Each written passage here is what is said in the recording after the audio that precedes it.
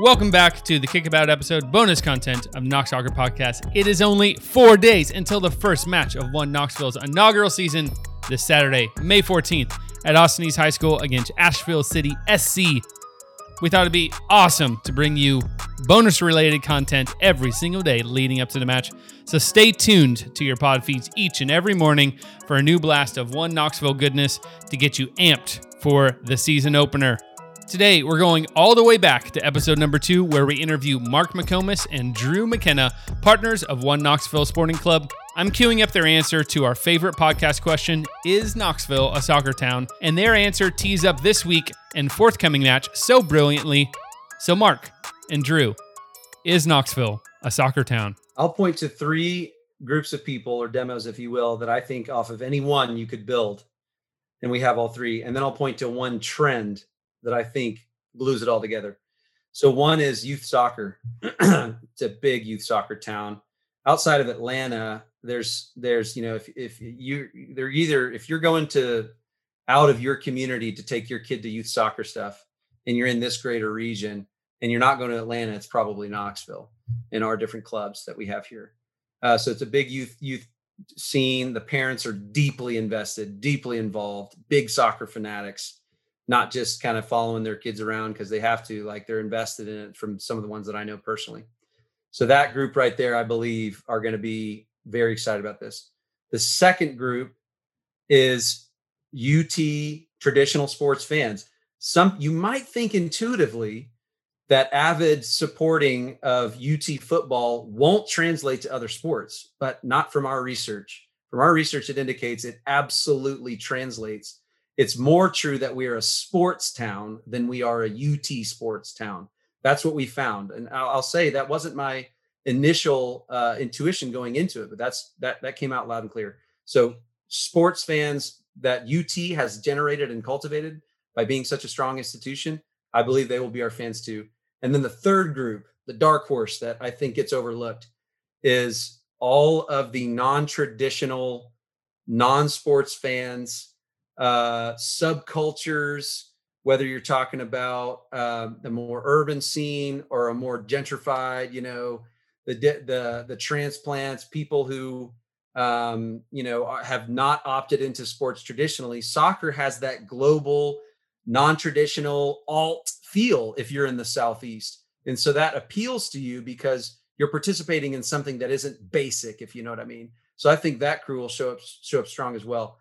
And the trend that overlays all this and adds a multiplier to all of it is a really strong interest and desire to double down on things that are good for our community right now. Like, I talked to somebody that said, I literally think soccer is the dumbest sport of all time. I don't get it. I never will.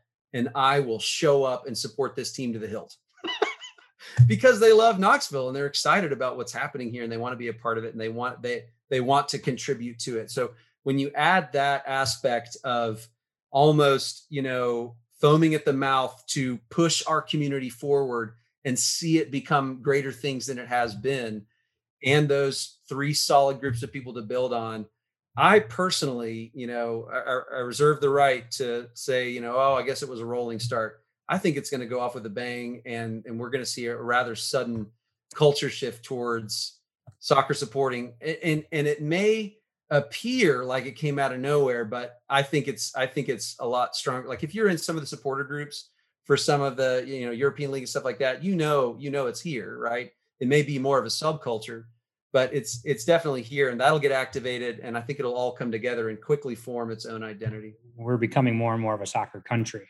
right? Like that's where it starts. That's the macro. Like soccer is growing in this country at a rate kind of never seen before, both from a playing perspective and from a viewership perspective.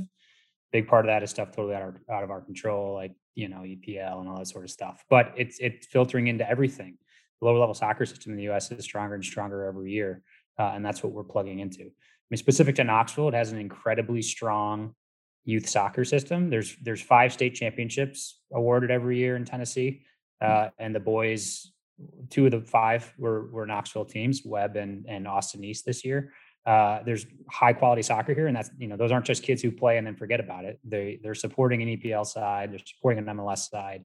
They're going to Nashville SC. We had 6 kids this year move from Knoxville to Nashville to play for Nashville SC's academy. Like this is as much a soccer town as any other place. Separate from that, there's the question of size and scale, right? Knoxville's growing in a way it hasn't grown in the past. There's no reason at its core that Knoxville can't be as effective or as meaningful a soccer town as any other city in America. The sense that Knoxville's missing something that would disallow it from being a soccer town, I don't know what that is, and I haven't seen that over the past year of having conversations with folks in Knoxville about soccer. I think it does take somebody to like you said, invest and do the work to stand something up. But one of the reasons we're really confident in what we're doing is because we expect that there's going to be an audience there that's hungry for this, like yourself. And we've seen that already through survey responses and community growth and all that sort of stuff. We've certainly seen passion through this process as well. So yeah, I mean, I don't think there's anything about Knoxville that disqualifies it. And there's plenty of things that qualify it as a strong soccer town. Come join us and commit to building a soccer town, right? That's the great thing about soccer in America, is like the future of soccer in America is literally in our hands. Anybody who wants to be impactful in soccer in America can be impactful. That's like that's kind of the infantile stage that the sport's at this moment.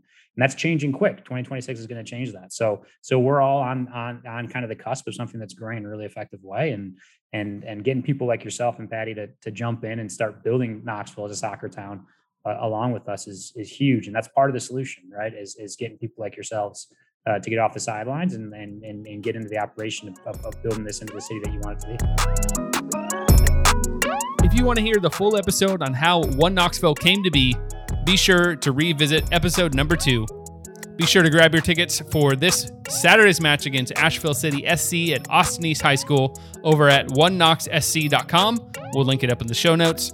All proceeds go to Austin East, and the match starts at 7:30. That's all we got for you today. Tune in tomorrow when we catch up with Coach Netherland of Austin East Soccer.